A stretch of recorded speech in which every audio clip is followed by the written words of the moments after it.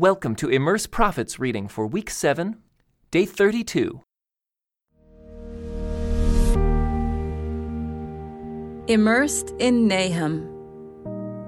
Very little is known about the prophet Nahum. We are given no details of his personal life other than that he lived in Elkosh, a city whose location is unknown today. Since he shows brilliant skill with words, we do know that he was educated and literate. The historical situation he refers to in his messages is also clear. Nahum's 5 oracles describe the fall of the city of Nineveh, capital of the Assyrian Empire, an event that happened in 612 BC. The messages celebrate this event as an expression of God's just rule over the world, specifically his judgment against an oppressive people. Nahum highlights the Assyrians' oppression by asking, "Where can anyone be found who has not suffered from your continual cruelty?" The first oracle in the book is most likely a song because its lines begin with the consecutive letters of the first half of the Hebrew alphabet. This literary device appears in several of the Psalms. The oracle praises God as both just and merciful, echoing the language God used to describe himself to Moses at Mount Sinai. The Lord is slow to get angry, but he never lets the guilty go unpunished. This provides the context for what's said in the other 4 oracles in the book, which describe God's judgment against Nineveh. The second oracle draws a series of contrasts by speaking alternately to Assyria and Judah. For example, the temples and gods of Assyria will be destroyed, while Judah will be free once again to celebrate its own religious festivals. Here we get a brief glimpse of an essential truth of the gospel. When the messenger is coming over the mountains with good news, a crucial part of the announcement is that God's enemies have been defeated. The third oracle is a poetic depiction of the battle in which Nineveh was conquered. It's here that the prophet Nahum particularly exhibits his special ability with words. He first develops an extended image of bright colors and gleaming light to portray a formidable coalition of nations on the attack. He then alludes to the way Nineveh's river floods and destroys part of its wall, creating a breach that allows the siege forces to enter. He uses the image of receding floodwaters to represent the Assyrian army and population fleeing the onslaught. When Nahum says at the end that the city is plundered, empty, and ruined, he begins with a short Hebrew word, adds a letter to make the next word, and adds another letter for the third, thus using the lengthening sound in each successive word to represent the spreading disaster. The fourth oracle details the crimes for which Assyria has been judged and punished. Like a den filled with young lions, it has been cruelly violent. And like a prostitute or mistress of deadly charms, it has enticed the nations, forcing subject peoples to worship its false gods. The last oracle in the book, which probably comes from a time shortly before Nineveh fell, warns the Assyrians not to be complacent and think that their capital cannot be conquered. It reminds them that 50 years earlier, their own emperor went all the way to Egypt and captured the supposedly impregnable city of Thebes, which was protected by the river on all sides, walled in by water. This final oracle is a fitting end to the book. It serves as a caution to any other nation, including Judah, that might think it can never be conquered. The implied warning is that only fidelity to the God of justice and mercy will keep a nation secure. The supposed strength of any empire cannot stand in the face of God's judgment when it comes.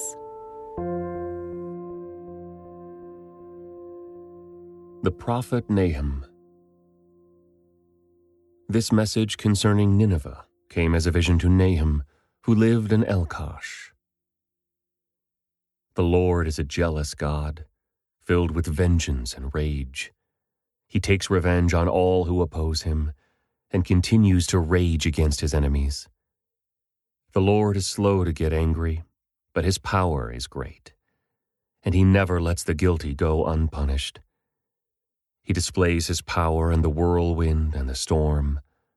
The billowing clouds are the dust beneath his feet.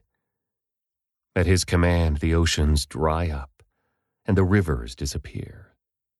The lush pastures of Bashan and Carmel fade, and the green forests of Lebanon wither.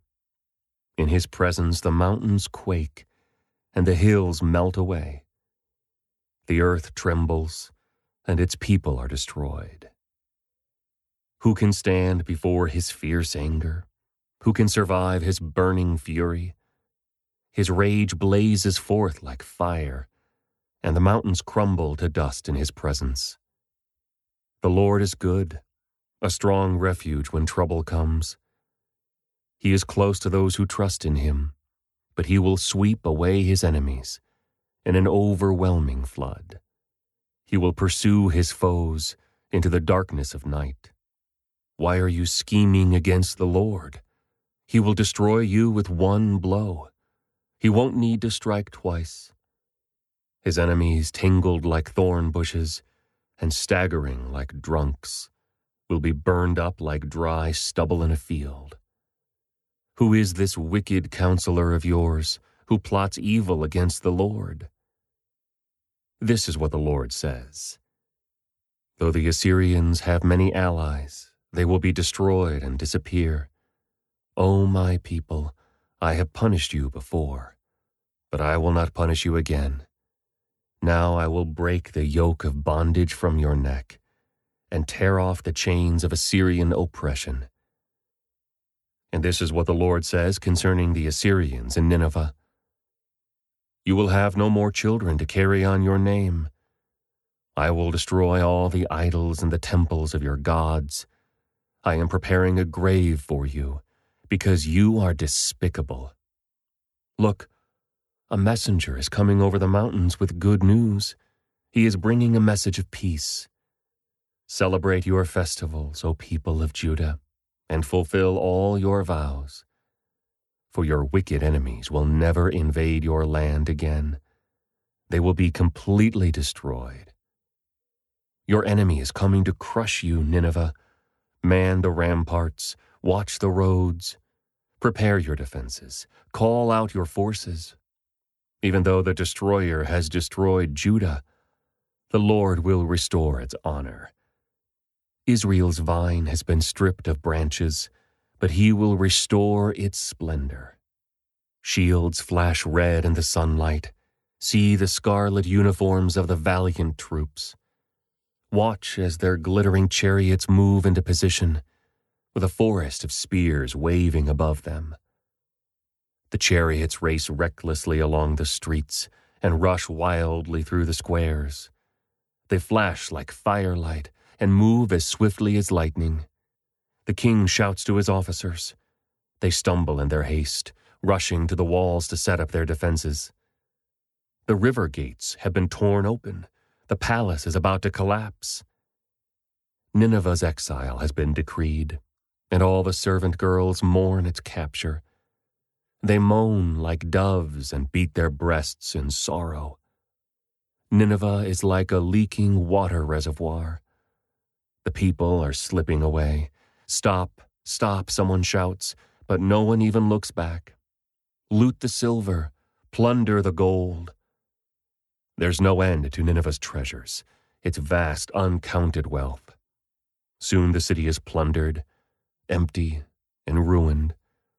Hearts melt and knees shake. The people stand aghast, their faces pale and trembling. Where now is that great Nineveh, that den filled with young lions? It was a place where people, like lions and their cubs, walked freely and without fear. The lion tore up meat for his cubs and strangled prey for his mate. He filled his den with prey, his caverns with his plunder. I am your enemy. says the Lord of heaven's armies. Your chariots will soon go up in smoke. Your young men will be killed in battle. Never again will you plunder conquered nations. The voices of your proud messengers will be heard no more. What sorrow awaits Nineveh, the city of murder and lies. She is crammed with wealth and is never without victims. Hear the crack of whips, the rumble of wheels. Horses' hooves pound, and chariots clatter wildly. See the flashing swords and glittering spears as the charioteers charge past. There are countless casualties, heaps of bodies, so many bodies that people stumble over them. All this because Nineveh, the beautiful and faithless city, mistress of deadly charms, enticed the nations with her beauty. She taught them all her magic, enchanting people everywhere. I am your enemy, says the Lord of heaven's armies. And now I will lift your skirts and show all the earth your nakedness and shame. I will cover you with filth and show the world how vile you really are. All who see you will shrink back and say, Nineveh lies in ruins. Where are the mourners? Does anyone regret your destruction? Are you any better than the city of Thebes, situated on the Nile River, surrounded by water? She was protected by the river on all sides, walled in by water. Ethiopia and the land of Egypt gave unlimited assistance. The nations of Put and Libya were among her allies. Yet Thebes fell, and her people were led away as captives. Her babies were dashed to death against the stones of the streets. Soldiers threw dice to get Egyptian officers as servants. All their leaders were bound in chains. And you, Nineveh, will also stagger like a drunkard. You will hide for fear of the attacking enemy. All your fortresses will fall. They will be devoured like the ripe figs that fall into the mouths of those who shake the trees. Your troops will be as weak and helpless as women.